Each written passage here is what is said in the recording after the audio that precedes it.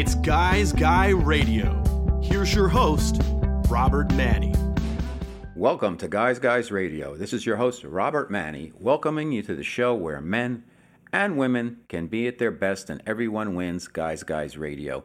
On Guys Radio, we bring you guests who tell us about their stories, their journeys, their insights to help you get informed, be inspired, be empowered to think, to feel, and hopefully act. That's what we do on Guys Radio. We try to add value to your day as best we can by bringing in information that you might not have thought about. We get you to consider new ways of thinking, maybe look beyond that fence in your backyard, because you know, when you follow mainstream media, and we all check in, you got to see what's happening. You got to find out what the big stories are. But when you're trained to and tethered to mainstream media for everything, you're just going to get the same stuff over and over again. I think it's really important that we provide information and guests who have insights and can share their stories and their journeys and some things that have happened to them in their life that have really made a difference and can help make a difference in your life and your way of thinking. Because as we know, we create our lives every second of the day, and most of it is through our thoughts and our perspectives,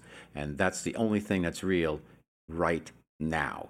So, Guys Radio, we've got a great show for you today. I've got two guests. We've got Bonnie and Matt Myers from the Meyer Family Cellars, one of the preeminent wineries in California, and we all know the wineries have been hit by fires. So I wanted to support Bonnie and Matt on the show. Bonnie's been on in the past. She discussed her memoir called Perfectly Paired, about her and her husband, Justin Meyer, who is one of the icons of California winemaking, and in particular the Cabernet Sauvignons that they make. But I want to bring her and her son, Matt, on the show to talk about what's going on with the fires so everybody's aware and has the real information from people who actually live up there and work up there.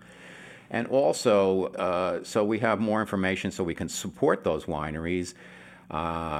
I know when things get better, it's a good way to support the wineries is to go visit them. Obviously, right now is not the best time with the fires, but we really need to support our wineries and also buy local, buy California wines, buy U.S. wines, and do the best to help our economy and help our winemakers. It's a tough business, wine business. There's so much information, there's so much competition. The margins aren't that great. It takes a long time and a lot of expertise to make a really good wine. So if you're going to buy some wine, consider buying local, buy California, Oregon, wherever, New York State, wherever it's local for you, and support U.S. wines. So that's what we're going to talk about on our show today. We'll get to that in a couple of minutes. Let's just talk about what's happening. I don't want to get deep into the election because it's just there's too much stuff going on. And I think, canceling this debate this week, probably a good thing because we're not sure about the president's actual health. He says one thing, but we don't have a lot of support for that. So we really can't be too sure. He didn't want to do the virtual debate. The last time it went face-to-face with him and Joe Biden, it was kind of it was a mess, let's face it. It was a total mess, and it wasn't fun, and I think people were really turned off that this is what our politics have been lowered to. It was just very not informative in terms of what's going on with the issues, but I think we saw a little bit about the characters of the individual running for this office. So I'm kind of glad they canceled the second debate, and we'll see what happens from there. Last week we had the vice presidential debate. There was some more interruptions, and I think there was a lot of openings that things that issues that could have been talked about and elaborated on instead of kind of just one-upmanship and finger-pointing at each other. So it's just sad, the state of politics in this country now, and I hope after this election, I hope there's a clear-cut winner one way or the other, and then we can move on. But it's not looking that way right now. So as I've said in the past, do your best not to get triggered by everything that's going on. Don't be glued to the mainstream media and everything about the election, and just take a step back. Be happy you're alive. If you have your health, be happy you have good health. Maintain good practices to protect your health and the health of others, and just be respectful and be a good person. And I think that goes a long way, particularly in times like now. It seems like a little thing, but actually everybody who does positive things there's a ripple effect, and it really helps out the global consciousness, if you will. What else is happening? Well, here I am in Southern California. I've been here about a year, and I've noticed that we're getting into the fall. And as an East Coast guy, I'm always used to the leaves turning. It gets cooler, and sometimes it rains a little bit later in the year, like in November and stuff. But here in Southern California, one thing I've noticed is you get these weather patterns, and they last from like 5 to 10 days. And here in San Diego, it's been, wow, we've had the same weather for a couple of months straight. It just doesn't rain. And I asked a couple of people, I said, because I couldn't remember, when's the last time it's rained out here? And I asked a few people who live here, and they looked at me and they're like, I don't know either. It doesn't rain here. And that's just hilarious in a way, but we need some rain now and then. And last winter it rained about, I don't know, maybe about 6 to 10 times tops, but that's it. So we've got another heat wave coming through. It's mid-October yet. We've got another heat wave coming through in Southern California. So if you like dry, hot weather, this is the place to be. I got to tell you, and it doesn't change. Where you live in New York, where I lived for many years, it rains every week, and sometimes, or it seems like it rains every week. And then when it rains, it could rain like 2 or 3 days. And here, it's like I look at the 10-day forecast, and it's sunny, partly cloudy, 80 every day. A heat wave now and then, but that's about it. So I assume it'll change again going forward. But just if you like warm, dry weather, this is the place to be. So anyhow, Guys Radio, hope you enjoy our show. We're going to get at it right now with our special guests, Bonnie and Matt Meyer from the Meyer Family Cellars.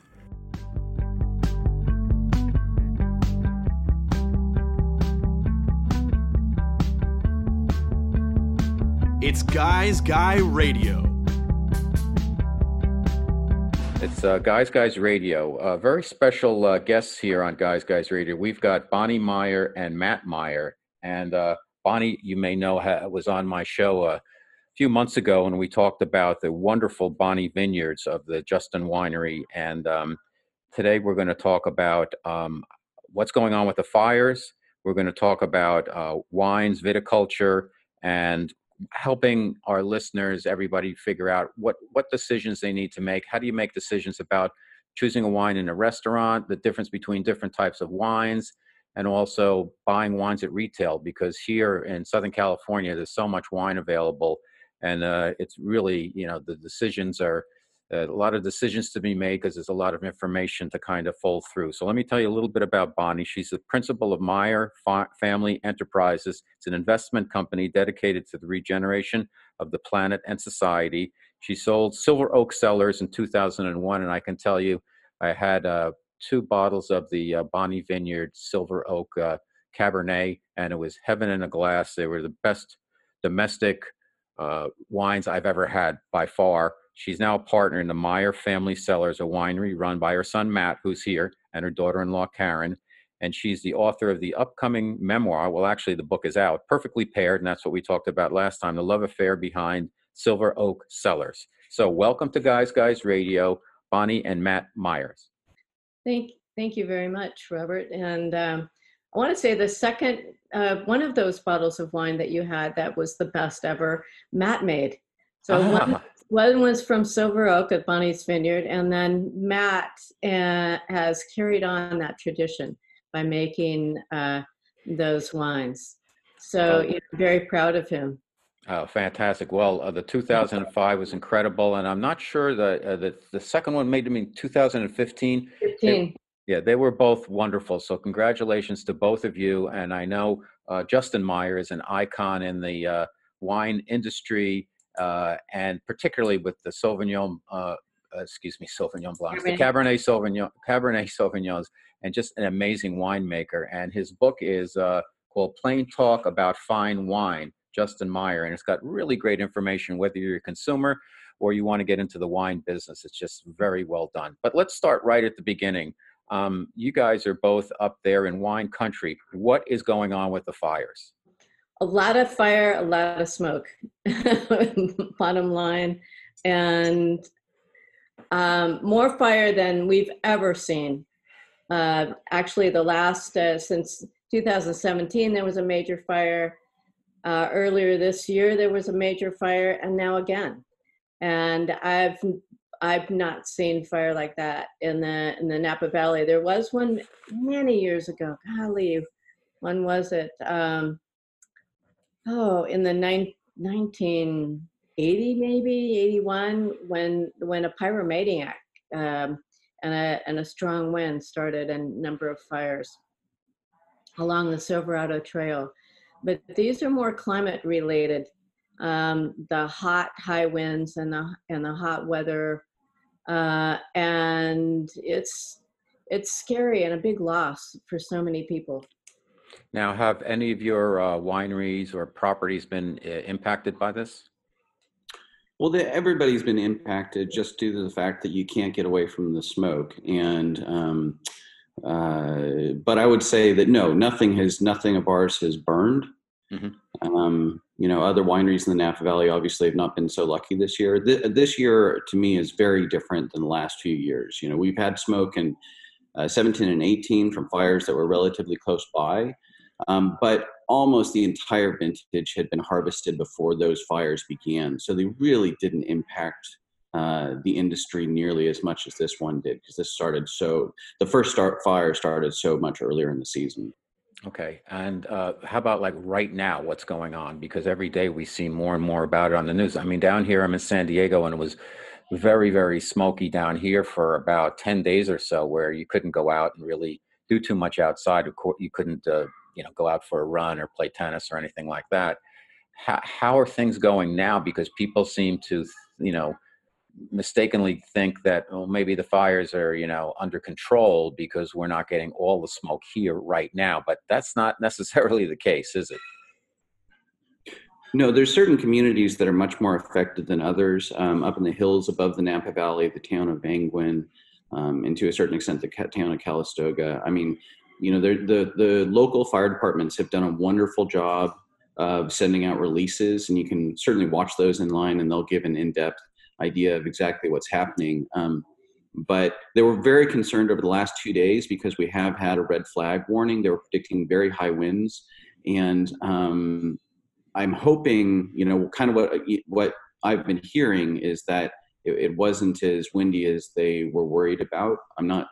I shouldn't really speak out of turn, but just from we're on the phone constantly talking to our neighbors and trying to get an idea, just like everybody else, of what's going on.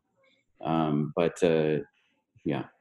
Now, how is this when getting into the actual wines? How does the ash and how does it affect this year's harvest, and then how does it affect things long term in terms of the vines and the vintages and everything that's going on out there in the fields? So it should not have any real effect long term. I mean, it's almost impossible to burn grapevine. They have done a good job of going out there and photographing vines that actually did burn, but that's very, very rare. Vines are actually one of the reasons why things are not worse in the Napa Valley. Is vines are a fantastic fire break. They just don't tend to burn. They have a lot of water in them. So that's been a blessing. And to that extent, like for the most part, you haven't seen many vineyards lost. There have been quite a few structures lost, and obviously that's going to take some time to rebuild. But there should not, outside of that, there shouldn't be any long-term effect. As for how it affects this year's crop, the good news is that any wines that were picked before anything started were perfectly fine. And to a large extent, folks are saying that they believe the white wine production this year should be perfectly fine. They're still very hopeful about that. And any reds that came in, early picks, especially Pinot Noirs, and a few of the other varieties that are coming in early, should not be affected. Now, the way that it affected grapes that are still out there is essentially there's these compounds that will float through the air and the smoke, and they'll land on the outside of the grape, and that's not a problem. But eventually there's certain classes of compounds, creosols and syringols and guayaquils, that can absorb into the skin of the grape. But what we think is it tends to stay on the skin. And so you can actually still make even a rosé wine out of a red grape if you don't press too hard, because you're leaving those smoke tank characters behind. The real concern is the red wines that normally stay on the skins for 2 weeks during fermentation. And if you've got any of those compounds in the skins, they eventually get into the wine. How about the vineyards themselves? I mean, does the ash, does that get cleaned off? Do you just leave it? What do you do to the vineyards to keep them in good shape? Well, sometimes people, like I do, I incorporate ashes from my fireplace into my garden. Hmm. So the ash isn't a problem for the soil. It is carbon. Okay. And so it's one way of that carbon can actually be sequestered by vineyards and other, yeah. Now, if God forbid the vineyards, the actual, the vines were burned, do the winemakers keep extra seed or anything? Is there any type of backup, or once they go, that's it?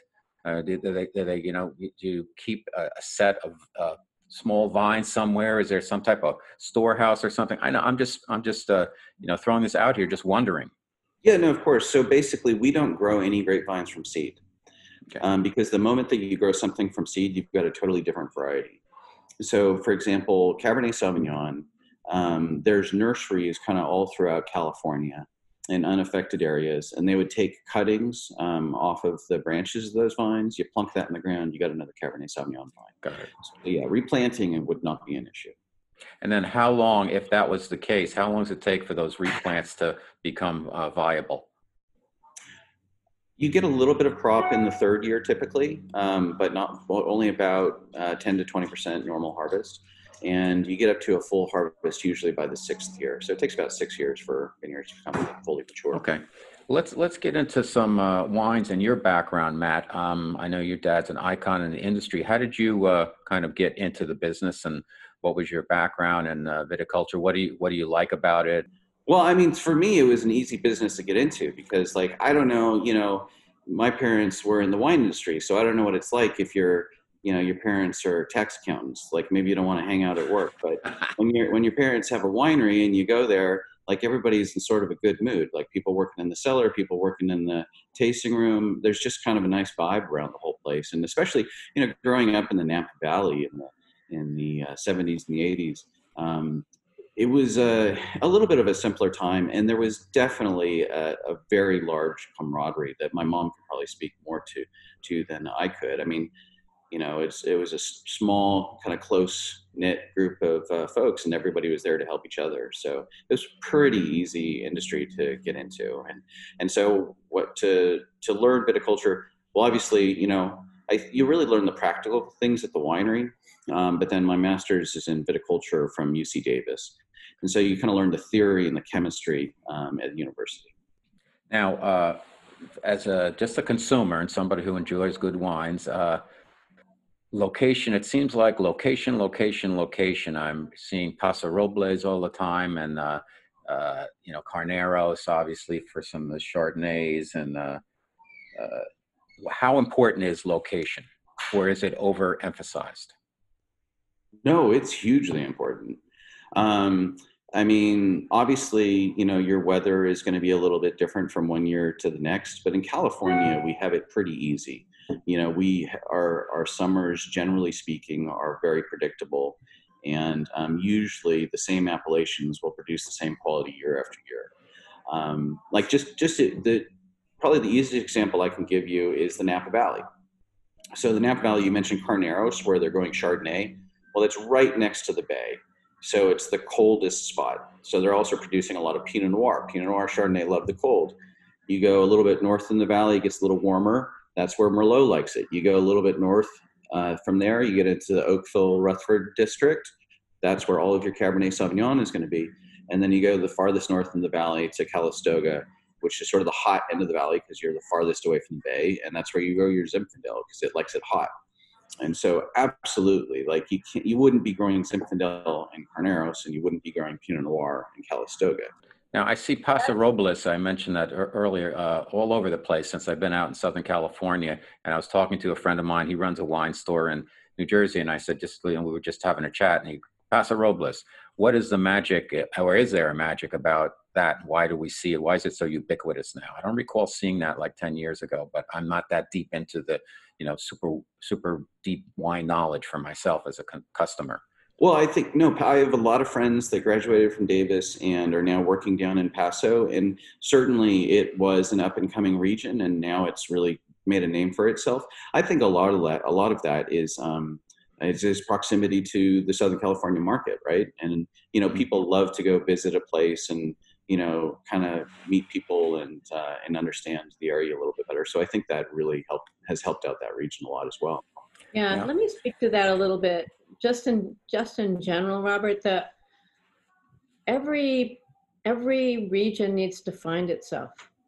And I remember many years ago when I went up to Oregon to a big event there, and this I think was in the maybe late 70s, early 80s, and the wines in general were horrible because people there hadn't quite figured out what they did best, or how to manage the vineyard, and how to face the vineyard, what varieties to plant. And the winemakers hadn't quite figured out exactly the best way to handle them. But then over time, each area, as it first comes online, is really awkward, like a kind of a young kid. But as over time, it really comes into its own as viticulturists and enologists really begin to figure out what it does best. And then you'll see an area really focus and become more famous for a particular variety or two. Now, your wineries are famous for their Cabernet Sauvignons. Why do you think that is? And why is Cab kind of the king of the reds in California? Cab is king of the reds everywhere in the world. Okay. And so so I just remembered Justin was famous for a quote. I remember sitting next to him when he said this for the first time. He said, the obligation of every wine is to be red.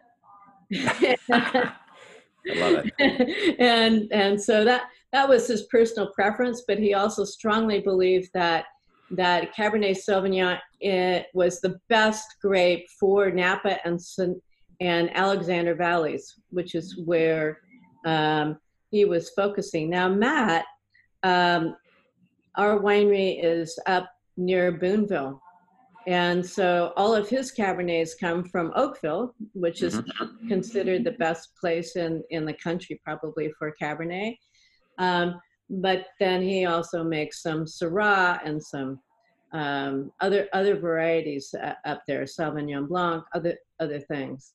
Okay, Guys Radio, my special guests are Bonnie and Matt Meyer, fabulous viticulturists, winemakers, and real experts on the area. And I want to get into, if it's okay with you two, is just for our listeners, just to get into the different types of wine and what people should look for. So let me start with cabs, obviously. When somebody's going out, and let's say it's retail, what should they be looking for? What should be the considerations they're making when determining which Cabernet Sauvignon to buy? A pretty label.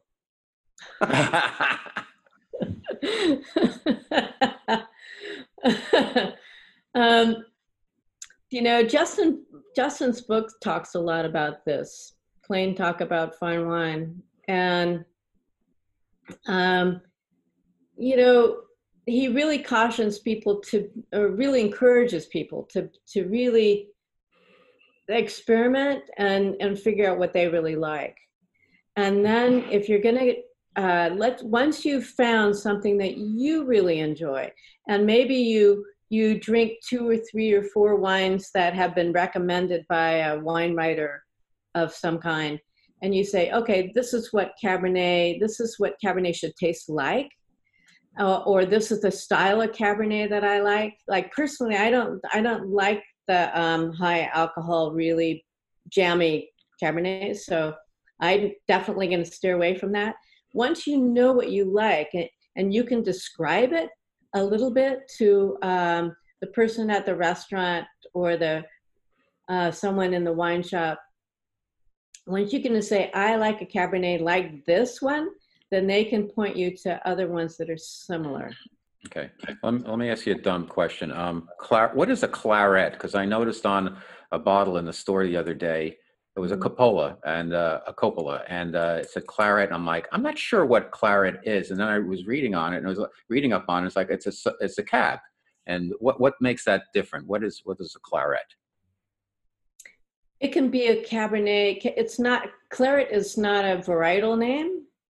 And Christian Brothers used to make a claret, and it was a combination of Cabernet-like grapes. So it tends to be a blend. Is that your understanding, Matt? Yeah, I mean, so you don't see that very often in the U.S. You can see that a lot more in European wines because they tend to label wines by blends rather than in the U.S. We're almost entirely varietal driven. I mean, you are seeing a few more red blends than you used to at the moment, but for the most part, we're varietal driven. Let's go ahead, Matt. Well, but I was going to say, just to your earlier question about how do you choose wine.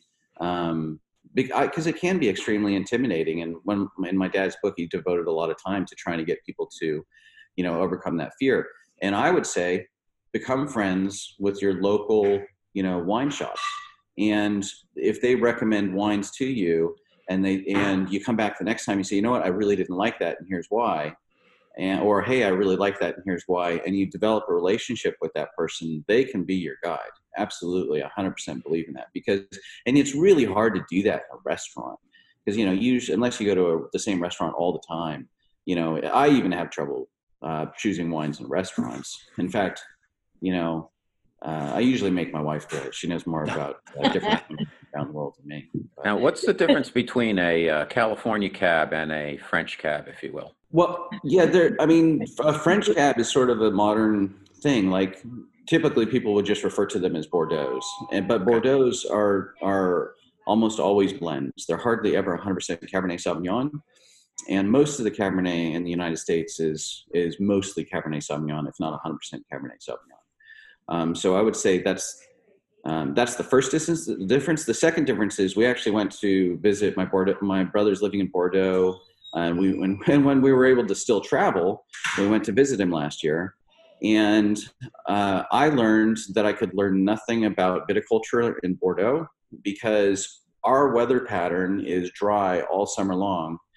And he said there hasn't been a week that he's been there for 2 years where it hasn't rained.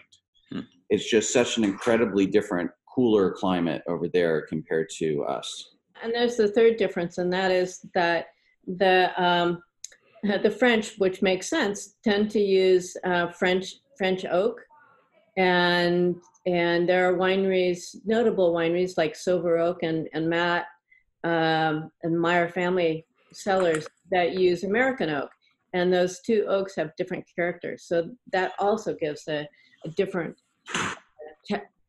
character to those wines. So there's really three differences. The blends in the States, I'm finding, and strictly speaking on behalf of some of our listeners at least, I'm kind of feeling my way around. Like in the $20 range, I've gotten a Conundrum I thought was decent for the price, but blends seems to be a real crapshoot, if you will, in America. Is that true? And if so, why is that? Yeah, it's absolutely true. And I think part of it is that, some people do make amazing blends and they're kind of dedicated to it. And other people, they're like, well, I'm having trouble selling my Syrah and trouble selling my Zinfandel, so I'm just going to blend that together with some other stuff and see how it turns out. So you have to, there again, you just have to know who the producer is, and really at the end of the day, I think all wine appreciation is taste and see. It's kind of scratch and sniff, right? And I always say, there's these wine writers that make a living rating wines on a 100-point scale, which I think is crazy, because my scale has always been, I open it, I taste it, and I either like it, I really like it, or I'm not putting it in my mouth again. That's it. I got a 3-point scale. All right. Guys Radio, I have Matt and Bonnie Meyer from the Meyer Family Cellars, and also formerly of Silver Oak Wineries. We're talking about wines today, and I'm just Joe Blow consumer, so I'm going to ask some more dumb questions here. So when looking for a Pinot Noir, what should our listeners kind of look for? Because as we talked about, since it's kind of a new type of wine in some ways, and there's been a lot planted, is it again just, trial and error, or are there certain things on the label that people can look for? Oh, it's from this area, it should be good, because now I see Oregon's got some Pinot Noirs, and obviously there's certain locations that are better than others. Can you help us out with that, Matt? Same thing. I would just taste and see. So, like when it comes to Oregon Pinot Noir, I would say taste 3 or 4 of them. And, I think people fit very well into 2 categories. They either really like Oregon Pinot Noir or they really don't like Oregon Pinot Noir. It's a very different flavor profile than Californian. And some people gravitate towards it, some don't. It's usually a little more earthy. It's a little more funky. It has some kind of darker notes. And, it's kind of like, I don't know, choose a food product, any food product. Some people like their steak right, medium rare, and some of it like cooked with something on top of it. How about, I'm thinking of consumers now. My wife likes Sauvignon Blancs from New Zealand. I don't. They're very grapefruity and grassy, and it's a specific taste profile. Whereas the Sauvignon Blancs from California, I find, are much more even and more balanced. Help me out with that. Anything else you can add to that? Am I on the right track there, or what? Yeah, no, I did one harvest. My wife actually spent 3 years down in New Zealand, and it took her about 12 years before she would relent to making a Sauvignon Blanc here in California, because she made so much of it down there. She just got sick of it. And they do a great job, but what you have to understand about New Zealand is they get their weather from Antarctica. And so it's cold, and all grape varieties, whether it's Sauvignon Blanc or Cabernet, wherever, they have a flavor kind of ripening index. And so, sort of that grapefruit that you're talking about, that's what you get in those colder appellations. And then it develops into more tropical, fruit salady notes and floral notes as you get into a riper region. And so for the most part, that's just a heat index thing. Okay. Everybody loves Chardonnay. I find Chardonnay is great, not great necessarily with entrees, eating food, but great drinking. And then there's some that are buttery and some have more tannin. And what are some of the things that consumers should look for to determine what might fit their palate? Is there a region? I mean, there is to a certain extent. So I would say that we get our Chardonnay from a pretty cool region. And the colder the region, the more acid you're going to have in the wine. So the more kind of refreshing it is. Whereas, if you get too hot for a Chardonnay, you lose some of that, and it almost becomes very viscous in the mouth. What causes the buttery taste? The buttery taste is a byproduct of malolactic fermentation. There you get a little technical, but basically malic acid, it occurs in wine and it's not stable. So we add a bacteria to it to convert the malic acid to lactic acid. And one of the byproducts of the bacteria is something called, it ends up smelling like buttered popcorn. But not all of the bacteria that you use for that malolactic process cause that. And so it's sort of up to the winemaker if they want their wine to smell like butter or not. So it depends on which. No, it is. It's a conscious choice that people do, and a lot of American consumers love the butter, and so a lot of winemakers use bacteria that create a lot of that. That's good to know. How about tannins? What are tannins, and how do they impact the flavor of a Chardonnay or any type of wine? Well, and let me say one thing. Please. One thing about the how to choose a Chardonnay, and it's the same as what Matt's been talking about.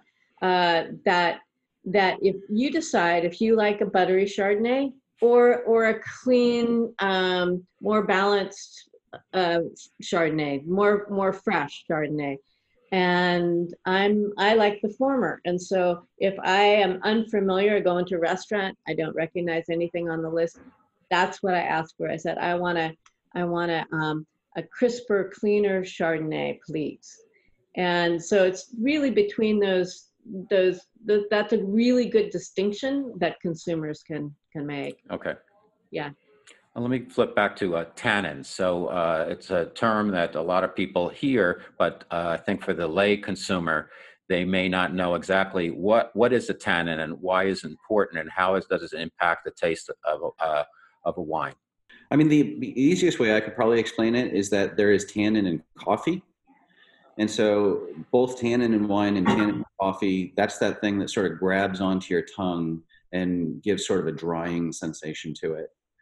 And it really is, tannins in no way affect the smell of a wine. It's all just about how it hits your tongue. All right. How about oak then? Same question. Oak has tannin, so it can affect the taste that way. But oak also imparts aromas that you're going to smell. And the best way I can describe that is oak is the spice rack of winemaking. Grapes do not develop spice aromas by themselves. So if you get coffee or tobacco or vanilla or any of those sorts of aromas, that's all coming from the oak. Okay. I'm seeing a lot. I was in Costco the other day, and there's two guys, and they were looking at the wines. And I find that you can find some good deals on some good wines there, and sometimes yes, sometimes no. But anyhow, there's these two guys, and one guy picked up a bottle of it was a red, and he said, "Oh, you got to get this," and it was bourbon. Had kind of a bourbon over, like bourbon barrels, and because so many dudes are into bourbon now, I was wondering, is that just a marketing technique or what? What do you think about the actual barrels themselves? Well, I mean, at one point, putting wine of any type into barrel was a marketing technique, right? Everything starts somewhere. But yes, the bourbon barrels are barrels that they actually aged bourbon in, and then they put wine in. And so at that point in time, you're not getting any of those spice aromas from that oak, because they've already been taken out by the bourbon, right? And so the only aromas that you're getting out are directly from the bourbon, because some of the bourbon will kind of seep into the oak, and then that will infuse into the wine. Okay. And so yeah, if you like bourbon, absolutely try it out. Okay. The big box retailers, they have some private labels wines. What is your thoughts? Obviously, everyone's different, but can you find a decent private label wine out there? Yeah, absolutely. But it's like everything else; it's hit and miss. Right. Some private labels, they've really worked with the wineries and they really care about quality. And some of them, they just know they can get juice for, that the winery rejected for really cheap. And they're not too worried about the quality of the product. They just want to hit a low price point. So it just depends on who you're dealing with. Okay. A couple more questions. We've got Matt and Bonnie Meyer of the Meyer Family Cellars, experts here, educating me and hopefully getting some information for our listeners. Prosecco, such a hot category now. It was kind of nowhere for a long time, and now everybody's into Prosecco. What do you make of that? I like Prosecco. Easy to drink. It's fun. Why not? It's like that. But once you discover that you like that, you can also kind of go out from there and go to your wine shop and say, what else do you have that has these same kind of flavor profile? A cava or whatever. Yeah. Temperature. A long time ago, I was the brand manager for Martini and Rossi Asti Spumante back in New York City. And it was the number one selling sparkling wine at the time. And the reason was because it was sweet and everybody liked it ice cold. And I find that people seem to drink white wines way too cold, and red wines, some need to be room temperature, but it doesn't hurt necessarily, in my opinion, if they're just a tad cool, not cold. But it seems like temperature is one of these things that Americans have there. It's like sweet or not sweet. Everybody's got their own idea on that. What are your thoughts about temperatures for reds, whites, and any particulars that you want to talk about? When I go to a restaurant, I ask for my water without ice. Me too. So we all have our preferences. Cold actually diminishes and sweetness in a wine. If it's got flaws, the colder it is and the sweeter it is, it will cover up the flaws. Mm-hmm. And so some winemakers, producers use that to their advantage. But I would say it's partly a personal preference, but generally wines are served colder. White wines are served colder than reds, and reds I like cellar temperature, which is, as you described it, cool but not cold. But if it's a hot day and I have ice in my sangria, Mm-hmm. or I might even put ice in a red wine if it's a really hot day and I feel like having red wine. So there are no rules. It's just kind of a general preference. Matt, we want to add to that, or? Well, sure. I mean, I would just say that I went to spring training like 2 years ago, and went to grab a coffee before I went to the game, and I just ordered, a cappuccino, and I realized out of the 20 people in the line, I was the only person that didn't order nice coffee.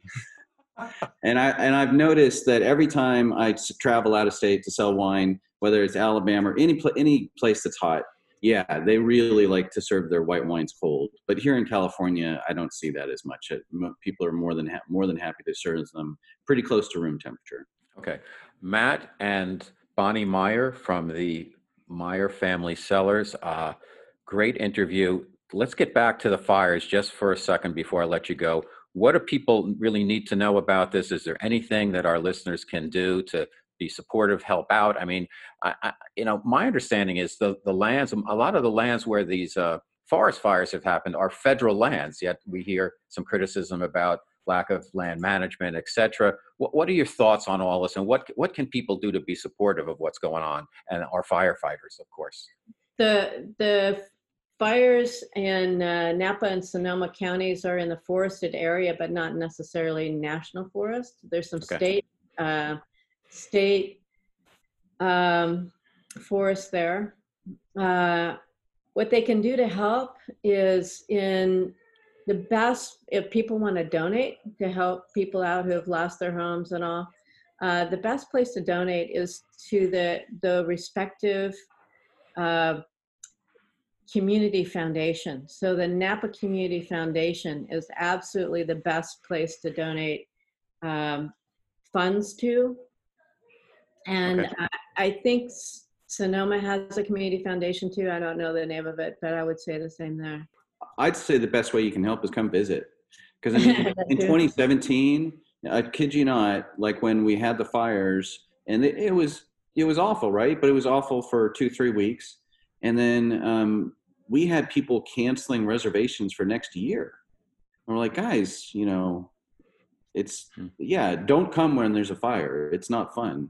But the moment the smoke's out, I know Napa's desperate for visitors these days. Between problems with COVID and the fires, we need people to come. And speaking of that, Matt is hosting. We're hosting at the winery an event tomorrow. So I'm going to be going up there along with a few other people who are releasing the 2015 Bonnie's Vineyard, which you had a preview. Oh.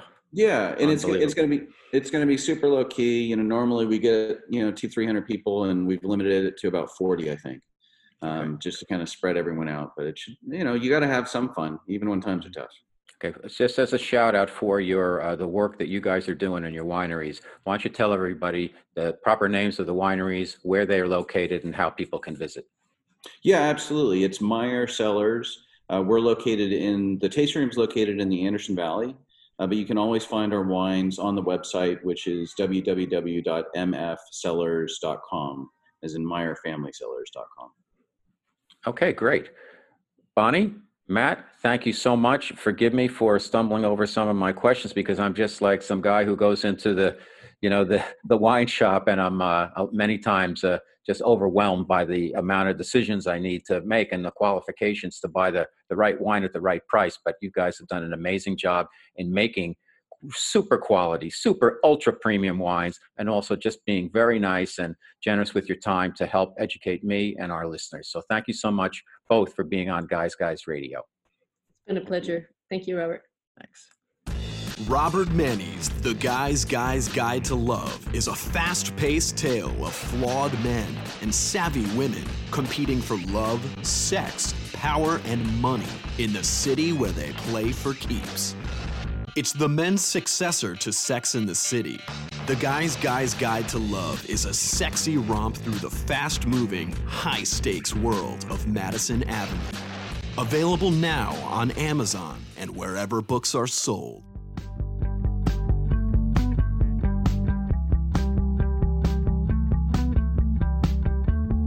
It's Guy's Guy Radio.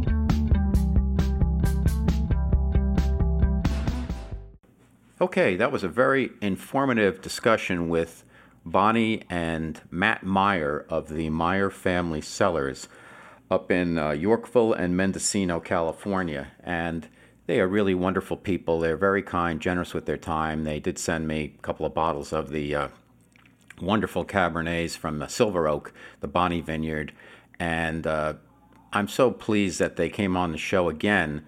Matt wasn't on last time, and he runs the winery now, the day-to-day operations. And I really wanted to devote the time to just sharing some education, if you will, for myself and for all our listeners about wines and what we need to know and what's important and how do you kind of build a palate for wine and what you should look for. And I guess what we learned was that with wines, there's so many choices, and it could be overwhelming, all the information out there and all the appellations, but it's really about finding wines you like and then asking some of the quote-unquote experts to guide you to similar wines. So, as Matt said, you go to the wine store. If you have a wine that you liked, write down what type it was, what was the brand, and say, hey, I enjoyed this, and this is kind of my price point. Do you have anything else that's kind of like that? And then you can build 4 or 5 different wines that fit that. So when you're out, you can look for discounts or whatever, but at least you start to build a repertoire around your palate as to what you like, and you can branch out for there. I would suggest that you kind of keep a little booklet on that, jot down or put on your iPhone or whatever device you use, the types of wines you like, the price points, where you got them, maybe a couple of tasting notes if you're interested. If you're not, if you just want to like pick out what you like when you like, it is a good idea to recall what was the wine that you liked, why you liked it, and then when you talk to a salesperson at one of these wine shops, they can point you to similar wines, and maybe you'll spend a little more, maybe even spend a little less, or find something on deal. So they were really terrific people, and I'm very appreciative that they came on the show, and hopefully you guys out there learned as much as I did about wine, because as you can see, I like to drink wine, but I really am not an expert in any way, shape, or form. I have a lot of friends who know much more about wines than I do. When I go out on business dinners, it's always somebody who considers themselves the expert, and they grab the wine list, and I usually just listen and follow along. But I know what I like. My wife has an excellent palate, and now over time, I've started to develop my palate where I can differentiate the different flavors, what I like, what I don't like, the different notes I like. And it's an art, and it's a science, and it's a lot of fun if you do drink alcohol, and if you like wine. It can be a very fun hobby. Of course, you don't want to drink too much. You want to keep it real. But having a glass of wine with dinner can be an enjoyable thing if that's something you choose to do and you don't have an issue with alcohol. Okay, what else did we learn? I think we learned that it's a good idea right now to support our California wine vintners, because there's been so much fire and so much trouble up in the wine country, and it's good to support American and local brands. I'm out here in Southern California now. I'm originally from New York, New Jersey area, but it's good to support the California wines. And if you're in California, you can get, the prices are competitive out here, and you can really have the opportunity to sample lots of different wines here. So that's great. I think we also learned that, kind of Cabs are king for the reds and Chardonnay for the whites, but there's lots of other great wines that are out there. If you like a Sauvignon Blanc, Petit Syrah, Pinot Noir, which, as we talked about, is kind of a tricky one because it became so popular so quickly based on the movie Sideways, Rex Pickett's novel that became a really fun movie. But it takes time and skill to make a really good Pinot Noir. And I've gotten some really good ones, and I've gotten some that were like, what? So I've found at least that Cabernet Sauvignons are a little more predictable, a little more consistent, and you do have to lay them down for a while. I didn't realize that you could lay cabs down for like 10, 20 years, whatever, but good to learn, and I hope you learned a lot also. So, here we are on Guys Guys Radio. We're here every Wednesday evening at 8 p.m. Pacific Time on KCAA Radio in Southern California. The podcast and our YouTube drops every Thursday. And also there's a replay broadcast of our radio show every Sunday on KCAA at 6 p.m. Pacific Time. It's 102.3, 106.5 FM, 1050 AM, Guys Guys Radio. You can stream it, you can download, you can listen whenever you want. Guys Guys Radio. We have so many outlets now. It's incredible. Let me just give you a quick laundry list. Spotify, iHeart, Google Podcasts, Google Play, Mixcloud, Listen Notes, Radio Public, Podbeam, Castbox, Podtail, Pod Paradise, TuneIn, Hubhopper, Player.fm, Apple Podcasts, Spreaker, Podchaser. My YouTube is, you just go Robert Manny, look me up, and we call it Guys Guys TV. We have about 60 shows or so on there right now, and it's growing, and we'll be moving to all video at some point in the near future. But you can listen if you consume your podcast through YouTube. We're there. If you want to see two talking heads, we're going to provide them for you at some point in the very near future. But right now we have all the audio on our YouTube as well as all these other outlets. So Guys Guys Radio every Wednesday night on traditional terrestrial radio, and then Thursday the pod drops worldwide. We are now in the top 100 in the UK, in Great Britain, in Australia, and Canada for our category, and it's doing great, and we've got more and more listeners. So thank you for your support. You can also catch all information about anything Guys Guy at my website, robertmanny, MANNI.com. We've got 3 free chapters of my novel, which is a source material for everything Guys Guys. It's called The Guys Guys Guide to Love, and it's a fun rom-com about 2 guys in advertising competing for love, sex, power, and money in New York City, the city where they play for keeps. It's been called the man's successor to Sex and the City by Dan Wakefield, the iconic 20th century author. And it's a lot of fun. We've got great reviews. You can pick up the book on Amazon or wherever you buy your books. We've also got over 300 blog posts about life, love, the pursuit of happiness, pretty much anything that has to do with a man's life. And I hope you enjoy those. I've gotten a lot of great responses on that, and it's all free. And so we're doing a lot of fun things with Guys Guys. So I hope you can join us. Every week we're here Wednesday night. We've got a lot of great guests coming up. I want to thank my team, Ryan Gilpatrick and Chris Marcello. They just do a wonderful job in terms of just so much support, so much great thinking. Chris is doing production now. She's doing a wonderful job, and I thank you listeners out there, and I hope you'll join us next week. So until then, have a great week, and as I always like to say, guys, finish first.